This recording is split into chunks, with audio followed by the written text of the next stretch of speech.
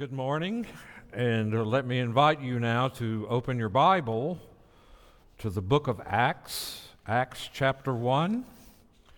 And today we will be looking at verses 6 through 11, focusing especially on verses 9 through 11, which have to do with the ascension of Jesus.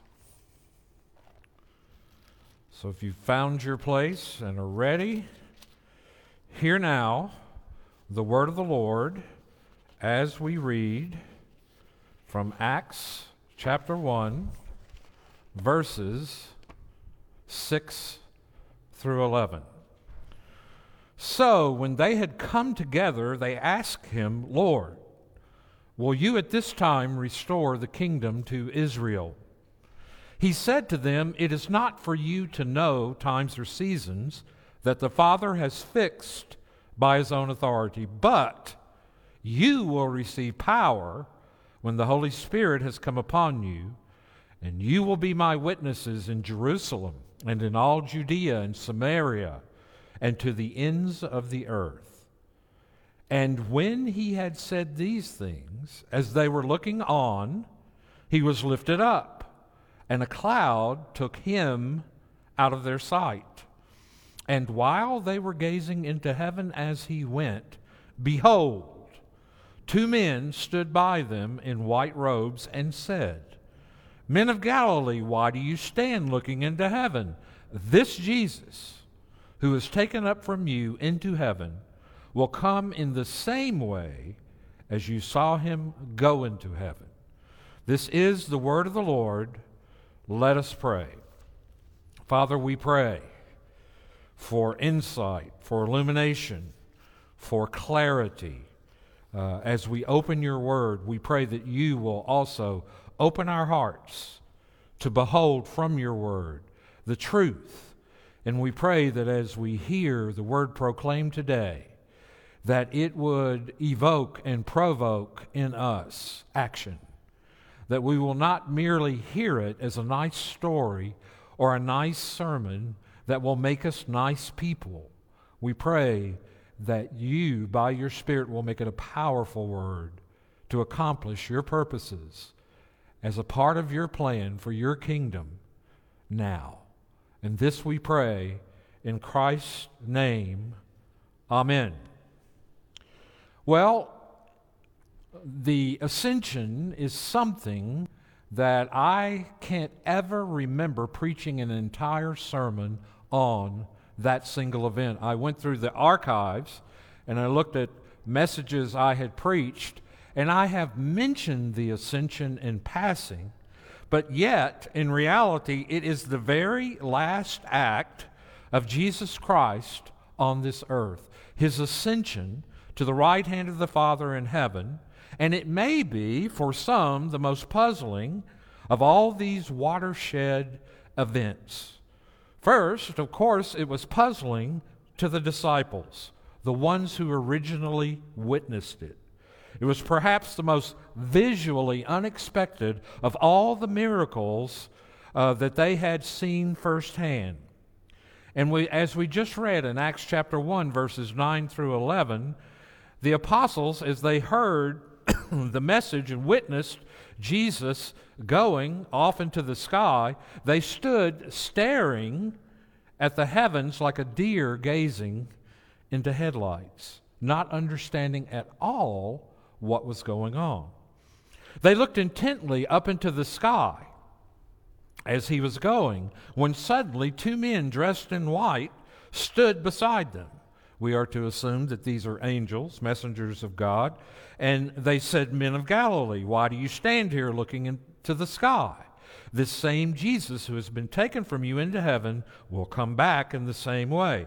And we're not quite sure at this moment exactly what the disciples were thinking as they stood there with their mouth agape, staring at the clouds. A friend of mine likes to say they were getting a sunburn on their tonsils, but the two angels had to give them a gentle rebuke. And here's what they said: "Snap out of it. Get a grip. He's left, he's coming back, but until then, we've got work to do. So get a move on." Obviously, the apostles were puzzled over the meaning of the ascension even from the moment it happened. But the ascension can also be puzzling for us today in 2020. And for us, the question is not so much what happened as why did it happen? And what difference does the ascension really make for the state of our souls and for the way that we live our lives? Certainly it makes sense that there was, and we see this in Scripture, a descending or a coming down in the incarnation, and there would be a going back in the ascension. But it is not immediately evident that the ascension makes a difference in our salvation and the way we live our lives day to day. Actually, after I finish this message, I hope you will come to the position that understanding the ascension, the nature of it, the meaning of it, and the implications of it for how we live our lives will be clear to you. And you will see that it makes a huge difference. And so the ascension, when understood properly, becomes an irreplaceable, important resource that helps us live out our faith in this fallen world. And it is a resource that no other religion or philosophy of life holds out to us. So let's explore what the apostles eventually learned about the ascension, which they recorded in a number of places in the New Testament, also looking back at the Old Testament, and we will learn what the ascension is theologically, and second, what it means for us in a very practical way. And so what we have in the ascension is a visual marvel, a strange metaphor, and an utter mystery. Yet Jesus is taken away in such a manner as to leave it clear in the minds of those who were watching that he had been taken up to heaven where God is. Ascension marks the end of the resurrection appearances, or the post-resurrection appearances, and the beginning of Jesus' session at the right hand of the Father as the Father's vice-regent in his humanity and his deity. Just as the ascension is differentiated from the resurrection itself, so too is the ascension differentiated or distinguished from Christ's session at the right hand. And so the ascension happened as a historical event where he was taken up to heaven. Not the heavens, but heaven with a capital H. Heaven where God is. And so the session is what Jesus is doing now as he sits at God's right hand in glory until the day he returns to the earth. And so the ascension carries great significance, but discerning that significance is sometimes a little bit tricky. That's why you pay me the big bucks to do this. So the session is what Jesus is doing now as he sits in God's right hand in glory. The most important thing here is not that Jesus went to a place rather than merely entered into some kind of heavenly state. True though that may be, Luke hardly narrates the ascension story twice because he's rather keen on it to share about the reality of heaven and what difference that makes in volume number 2. Understand this. When Luke concludes volume 1, his gospel, he concludes it with the ascension. When he begins volume 2, he begins with the ascension. And so the ascension is a hinge in the mind of Luke as he writes both his gospel and the book of Acts. And so the ascension carries a lot of freight and a lot of weight. And so, I want to talk about, in sort of rapid-fire sequence, some of the implications of the significance of Jesus' ascension. What does the ascension mean? First, the ascension means that Jesus ascends to heaven so that he can send his Holy Spirit to his followers. In the Gospel of John, Jesus taught at the Feast of Tabernacles, and that rivers of living water would flow from within those who believed in him. And John the evangelist informs us, by this he meant the Spirit, whom those who had believed in him were later to receive. Up to that time the Spirit had not been given, since Jesus had not yet been glorified. In Jesus' farewell discourse in John's Gospel, there is a strong emphasis on his departure so that the advocate, the Paraclete, would come. The Paraclete is the term John uses to describe the Holy Spirit, the one called alongside the advocate. Here's what is said in the upper room discourse. Just listen. I will ask the Father, and he will give you another advocate to help you and be with you forever, the Spirit of truth. But the advocate, the Holy Spirit, whom the Father will send in my name, will teach you all things and will remind you of everything I have said to you. When the advocate comes, this is chapter 15, whom I will send to you from the Father, the Spirit of truth who goes out from the Father, he, that is the Spirit, will testify about me. And listen to this last one. Unless I go away, the advocate will not come to you. But if I go, I will send him to you. That's in John 16. And so the ministry of the advocate will continue. And the witness of Jesus in the witness of the disciples. Let me repeat that. The ministry of the advocate, the Holy Spirit, will continue the witness of Jesus in the witness of his disciples. In Luke Acts, there's a similar emphasis on Jesus' departure to heaven, resulting in his giving of the Spirit to his disciples. And so we see that in chapter 2, which is forthcoming on the day of Pentecost, when the Spirit was poured out upon the people of God. And so Jesus, through the Father, has promised them that they will be clothed with power from on high. And the purpose of such power is disclosed in the opening verses of Acts, where Jesus actually tells his disciples, we've already read it, but you will receive power when the Holy Spirit comes upon you, and you will be my witnesses. And so the disciples received an empowerment for mission through the Spirit's enabling. I think there's another reason why Jesus is going away to the Father and pouring out his Spirit upon the church is profitable for us all. Understand that in his incarnation, while on earth, Jesus was limited by space and time. He could only be in one place at one time because of bodily limitations and finitude. And so therefore Jesus couldn't be everywhere. But by pouring out his Spirit upon the church, now the Spirit and presence of Christ is with every believer all the time. I've often heard people say, I wish I was alive when Jesus was alive so that I could have seen and witnessed what he did. But none of us could have ever been with him every single moment. But because of the Holy Spirit's indwelling, he is the Spirit of Christ, we experience his presence all of the time, and that is one of the great advantages of the new covenant.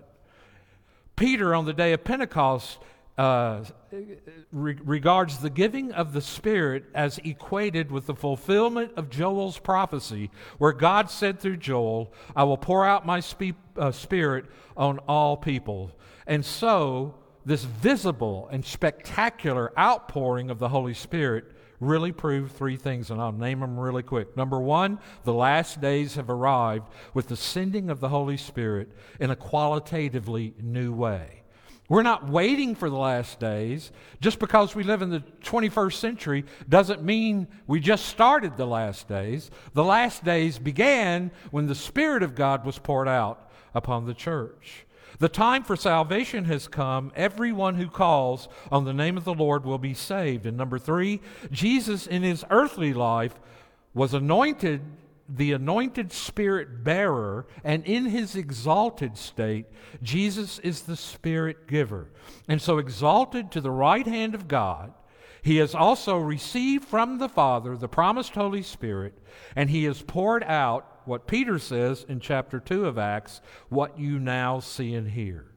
And so it is as if Christology, eschatology, and pneumatology merged together in the outpouring of the Holy Spirit. The last days are here because the fresh winds of the Holy Spirit are blowing like never before. But there's another dimension to the meaning and significance of the ascension. There's 7 of them, so you better listen quick. Number 2, after Jesus' ascension, there is an expectation for the worship of Jesus and the witness to Jesus by the disciples. And so the ascension of Jesus really begins the emphasis and starting of a Trinitarian worship focused on the Lord Jesus and God the Father operating in the power of the Spirit. And so as Jesus is enthroned, he's worshiped as someone who has overcome death and transcends the heaven. The ascension meant that Jesus was not merely assumed to heaven like Enoch and Elijah, but also exalted and enthroned beside God, and therefore worthy of the honors given to God. That is why immediately after the ascension, the disciples genuinely worshiped him, and why prayers and baptisms and healings were performed in his name. They were forms of devotion to Jesus. And so, in addition, the ascension also marks for us the commissioning of the disciples as witnesses for Christ. And so they receive the promises of the Spirit, that when the Spirit is sent, Jesus says, he will testify about me. Because the disciples receive his Spirit, you also must testify. And so we see, as a result of the gift of the Holy Spirit in Christ's ascension, that the church becomes a worshiping, witnessing community.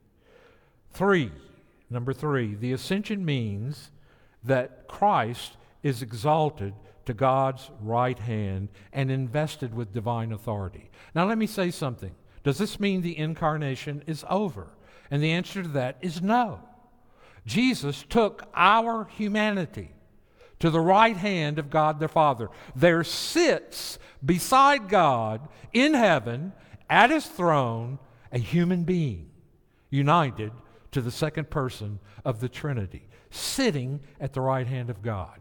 And so it is not over. And so the ascension means that the God-man, the Lord Jesus, is exalted to God's right hand and is invested with divine authority. We could go to Psalm 110. Let me just read the initial verse. The Lord says to my Lord, sit at my right hand until I make your enemies a footstool for your feet.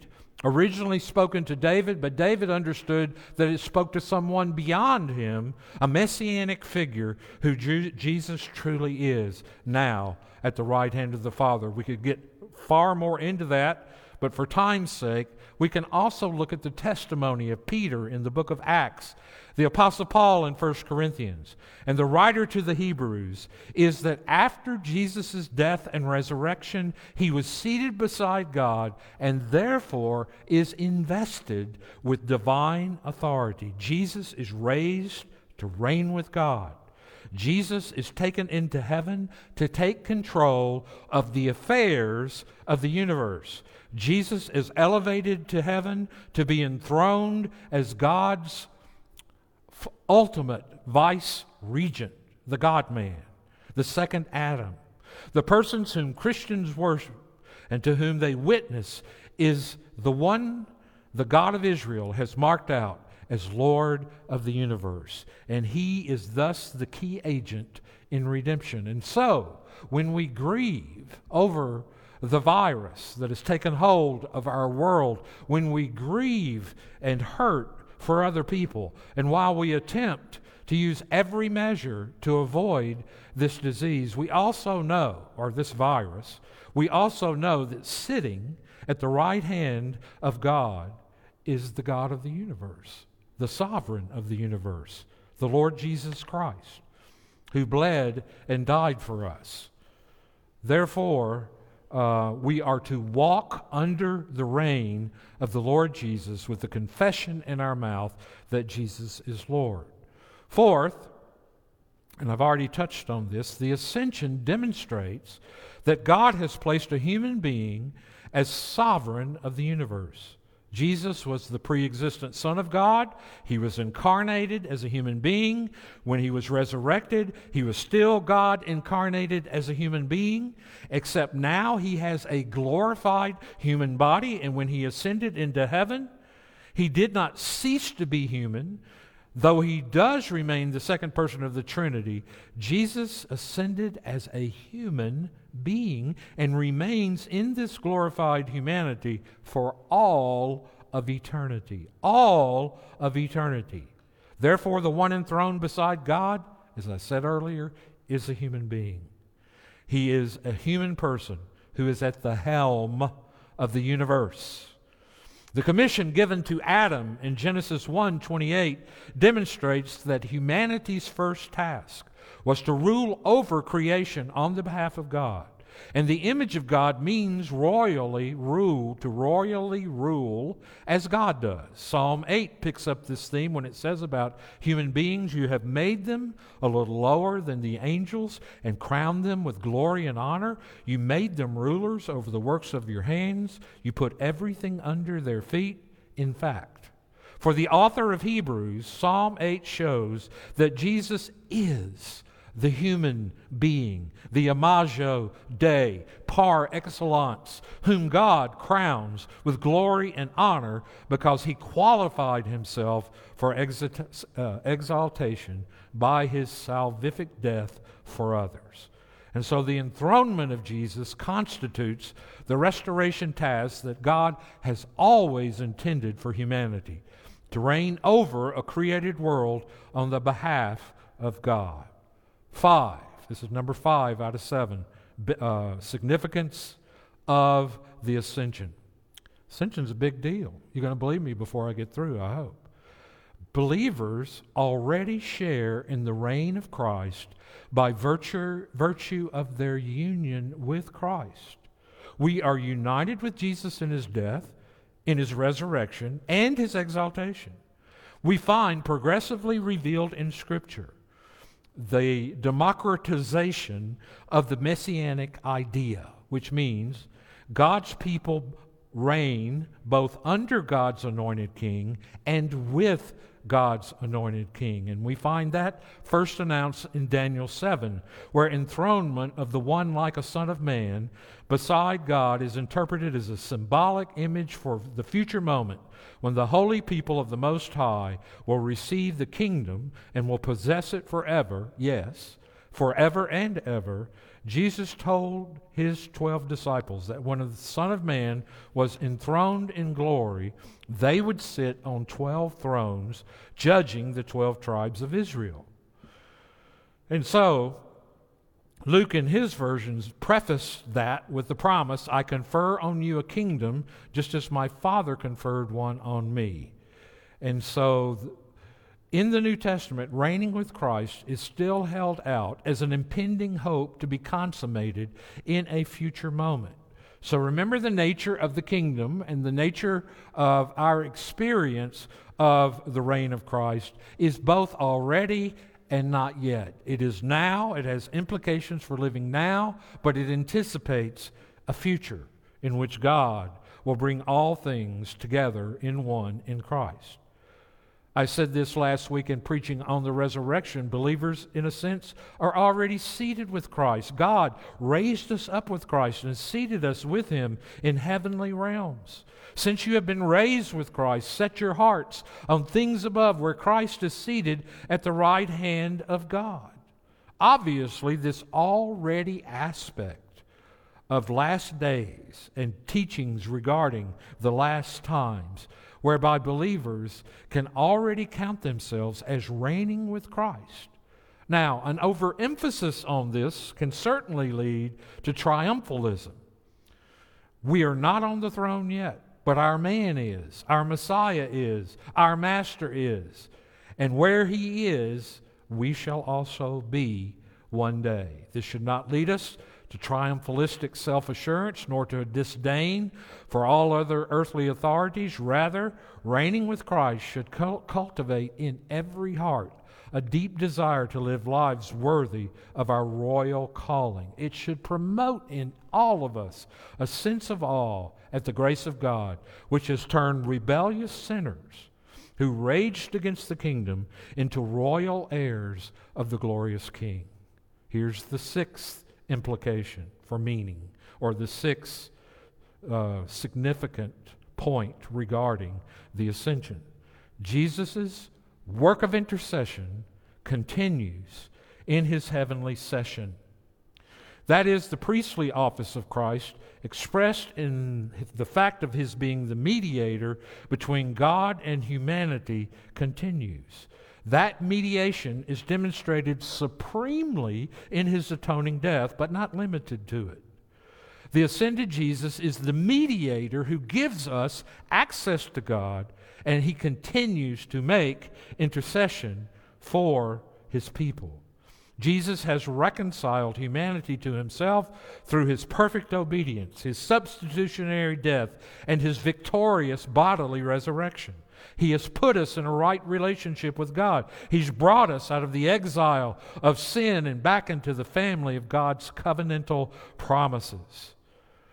When Jesus Christ died, the curtain of the temple was torn in two, symbolizing the way to God was no longer restricted to the mediation of the Jerusalem priesthood and cultus, but was open to everyone in every place. The salvation mediated through Jesus is superior to the law because the law was put in effect through angels. That is what Galatians and Hebrews teaches us. But Jesus is a divine human mediator of a new covenant that is based on a better promise, a better sacrifice, a better priesthood. The exaltation of Jesus completes this work of mediation because the ascension of Jesus into heaven means the acceptance of those for whom he died and rose again. This is expressed beautifully in Hebrews. Listen to this passage. We have this hope as an anchor for the soul, firm and secure. It enters the inner sanctuary behind the curtain, where our forerunner, Jesus, has entered on our behalf. He has become a high priest forever in the order of Melchizedek. Therefore, brothers and sisters, since we have confidence to enter the most holy place by the blood of Jesus, by a new and living way open for us through the curtain, that is, his body, and since we have a great high priest over the house of God, let us draw near with a sincere heart, with full assurance of faith that brings, having our hearts sprinkled, cleanse us from a guilty conscience, and having our bodies washed with pure water, let us hold unswervingly to the hope we profess, for he who promised is faithful.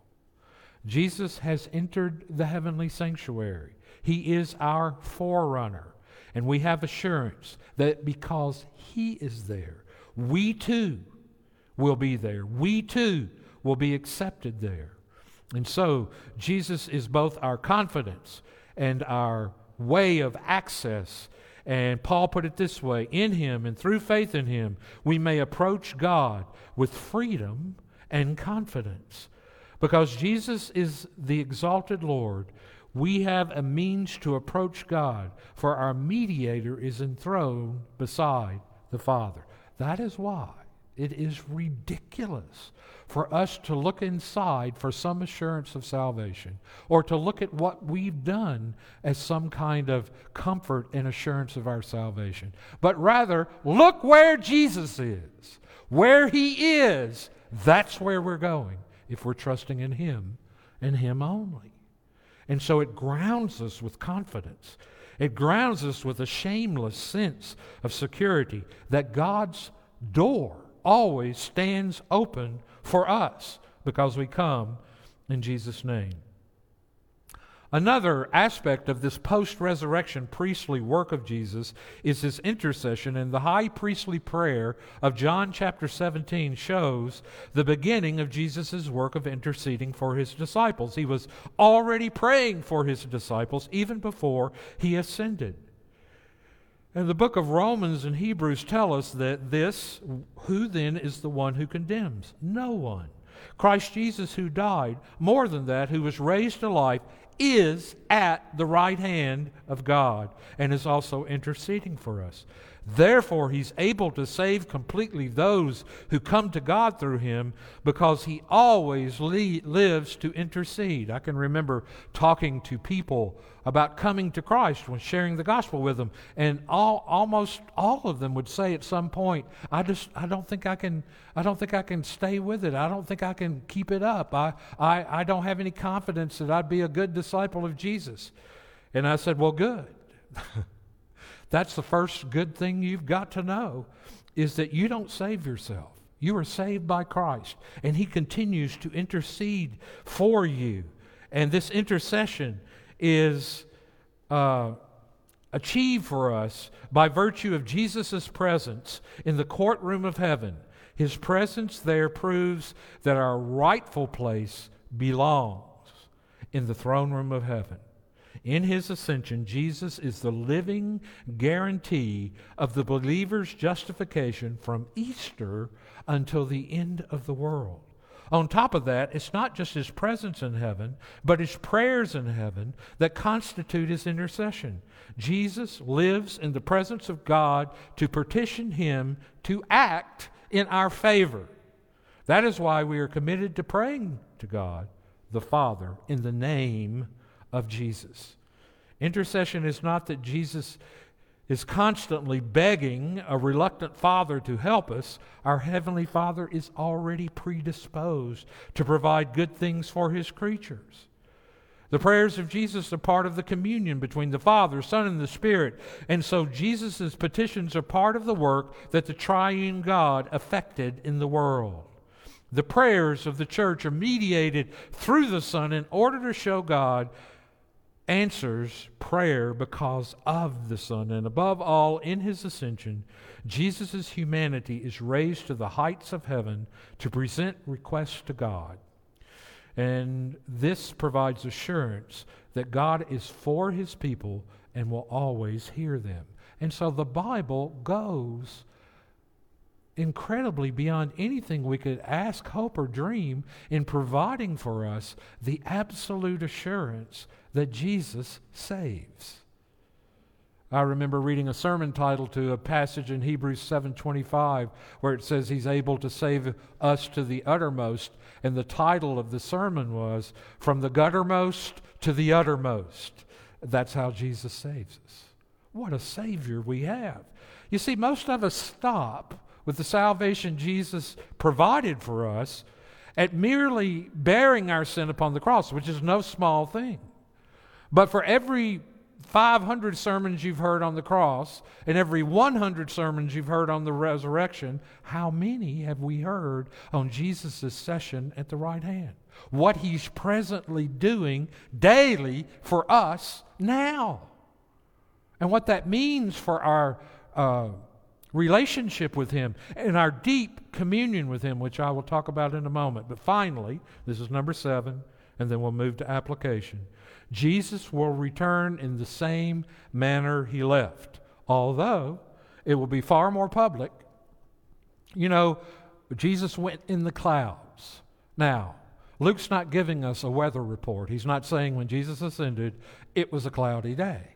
Clouds in Scripture, as well as mountains in Scripture, have a lot to do with the presence of God, but clouds in particular represent what's called the Shekinah, or the glory of God. That when Christ was ascended, he went up into the glory of God and was taken to the very presence of God.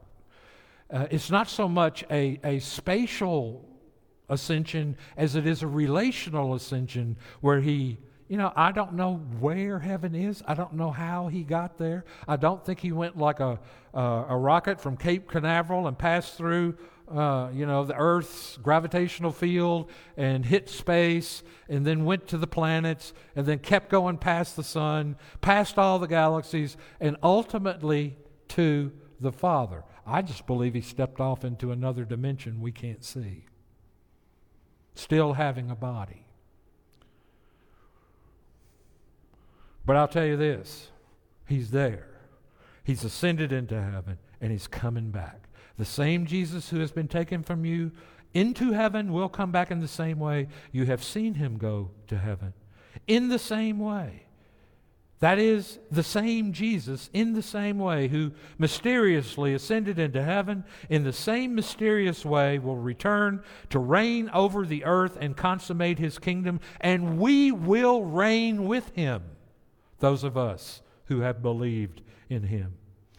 And so his ascension is sort of the advance notice of the end, a preview of coming attractions. And so Ascension Day is the day we celebrate Christ moving to the right hand of the Father. But there's something more I wanted to say about the heart of God reflected to us in the Ascension. And this comes from Michael Reeves' book, but he's actually quoting, as I often do, other people. He's quoting Thomas Goodwin. And he's talking about the heart of Christ in heaven toward sinners on earth. And if you've read his book, Rejoicing in Christ, which I could not recommend more, this is on page 75. And here's what he says.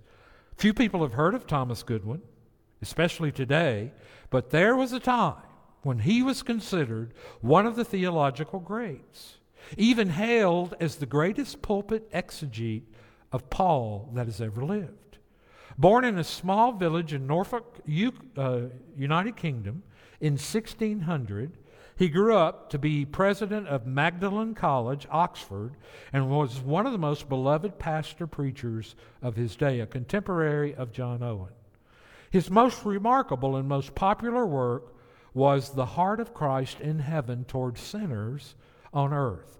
And his aim in it was clear and simple. Goodwin wanted to show us, through the lenses of Scripture, that for all of Christ's heavenly majesty, seated upon the throne, he is not now aloof from believers or unconcerned. He is still the same man with the strongest affections for his people. In fact, if anything, his capacious heart beats more strongly than ever with tender love for them. Meaning, we can approach the throne of grace with wonderful confidence, knowing that we have a great high priest who can sympathize with our weaknesses, having been tempted in every way like us. In particular, Goodwin argues two things. Two things stir Christ's compassion. Listen to these. Number one, our afflictions. And we would expect that Christ's compassion would be stirred by our afflictions. But almost unbelievably, the second thing that stirs Christ's compassion is our sins. Our afflictions and our sins. Having experienced on earth the utmost load of pain, rejection, and sorrow, Christ in heaven emphasizes with our sufferings more fully than the most loving friend could ever get close to. More, though, he actually has compassion on his people who are out of the way. That is sinning. Listen to what Goodwin says. Your very sins move him to pity more than anger. Yes, his pity is increased the more toward you, even as the heart of a father is to a child that has some loathsome disease. His hatred shall all fall, and that only upon the sin, to free you of it by its ruin and destruction. But his bowels, that is his heart of compassion, shall be more drawn out to you, and this as much when you lie under sin as any other affliction. Therefore fear not. What shall separate us from Christ's love? His point is this. Those who are in Christ have a new identity. We are defined by Christ and not by our sin. Sin is a believer's sickness, a sickness that a believer hates, but which draws out Christ's compassion. In glory, Jesus' first reaction when you sin is pity. When we would run from him in guilt, he would run to us in grace. It makes all the difference when your heart feels cold and dead. Right then, you can know that your weary joylessness fills him with compassion. I have to tell you, that is not how I think most of the time.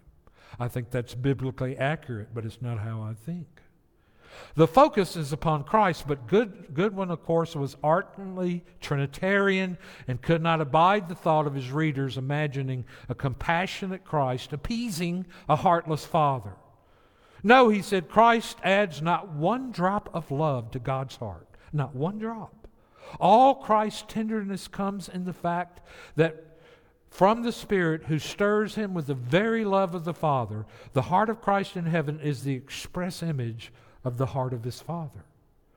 What Goodwin realized as a pastor was that this loving compassion is exactly what we need, is exactly what will draw us back to Christ from our sins. In our guilt, we would never want to face up to some cold and pitiless God. But the tender kindness of Christ woos us, as it were. The beauty of Christ's heart in heaven wins our heart. That's what a groom does for a bride.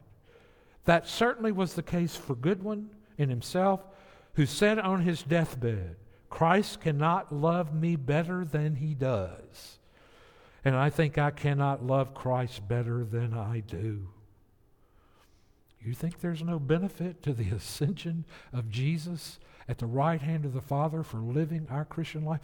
Who among us does not feel like we have sinned even high-handedly against him? How we must have provoked him and irked him and made him sick of us and disgusted with us.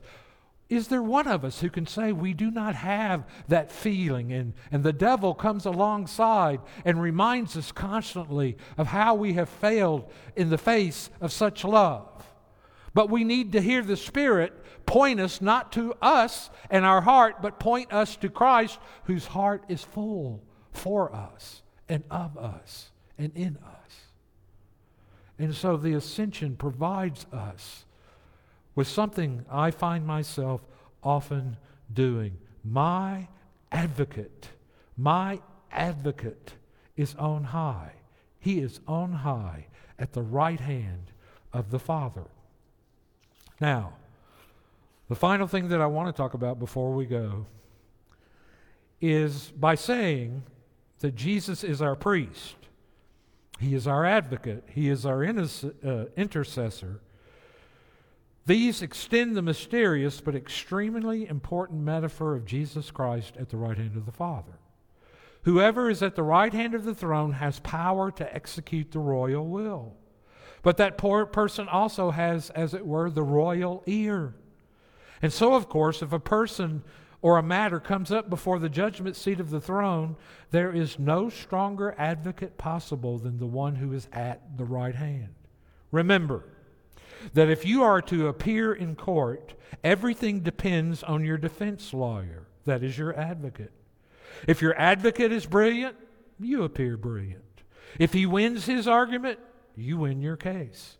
If your advocate knows the law and is highly respected by the court, your case is secure.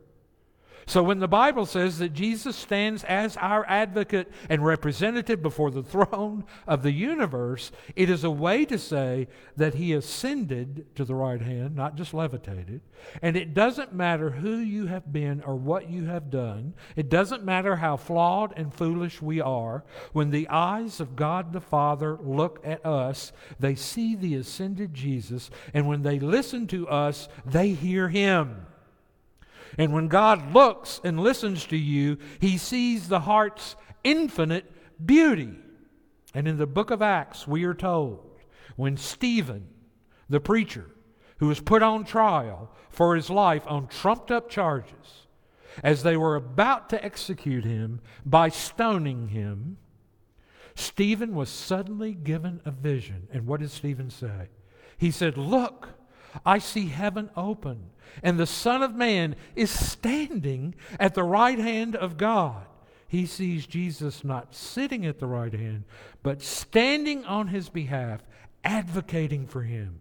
It is said, according to the book of Acts, that Stephen had the face of an angel the whole time. Do you know why?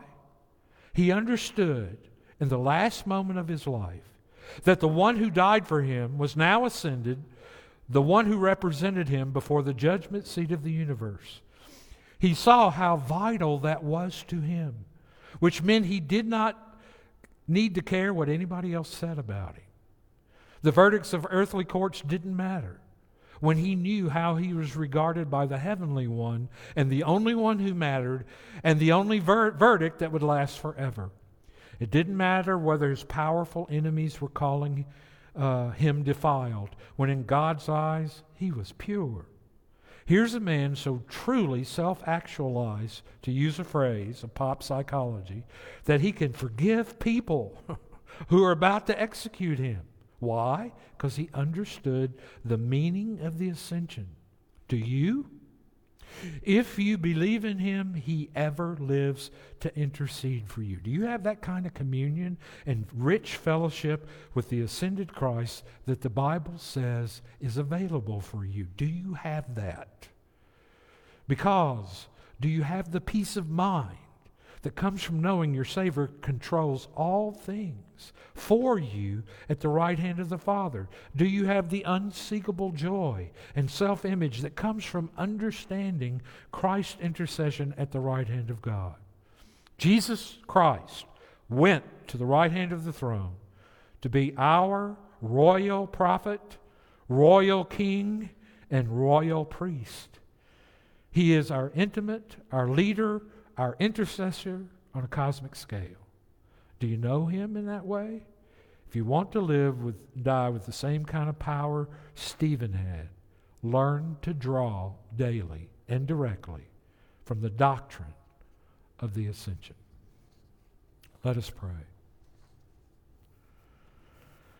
Heavenly Father, we thank you for the wonderful truth that Jesus is full of grace and truth, that he is now the enthroned, exalted, ascended Savior, who, while seated because he has finished his work on earth, is also standing actively engaged with his church and with his people as he has poured out his Spirit upon us, as he controls the affairs of the world and of men and women and boys and girls. We pray that we would be drawn ever closer to him. And we thank you for the way he loves us, the way your heart, triune God, is so merciful and sweet and accepting toward those of us who fail and wander away and rebel. We thank you for your tender mercies. It makes us want to love you more. And we pray in Jesus' name, amen.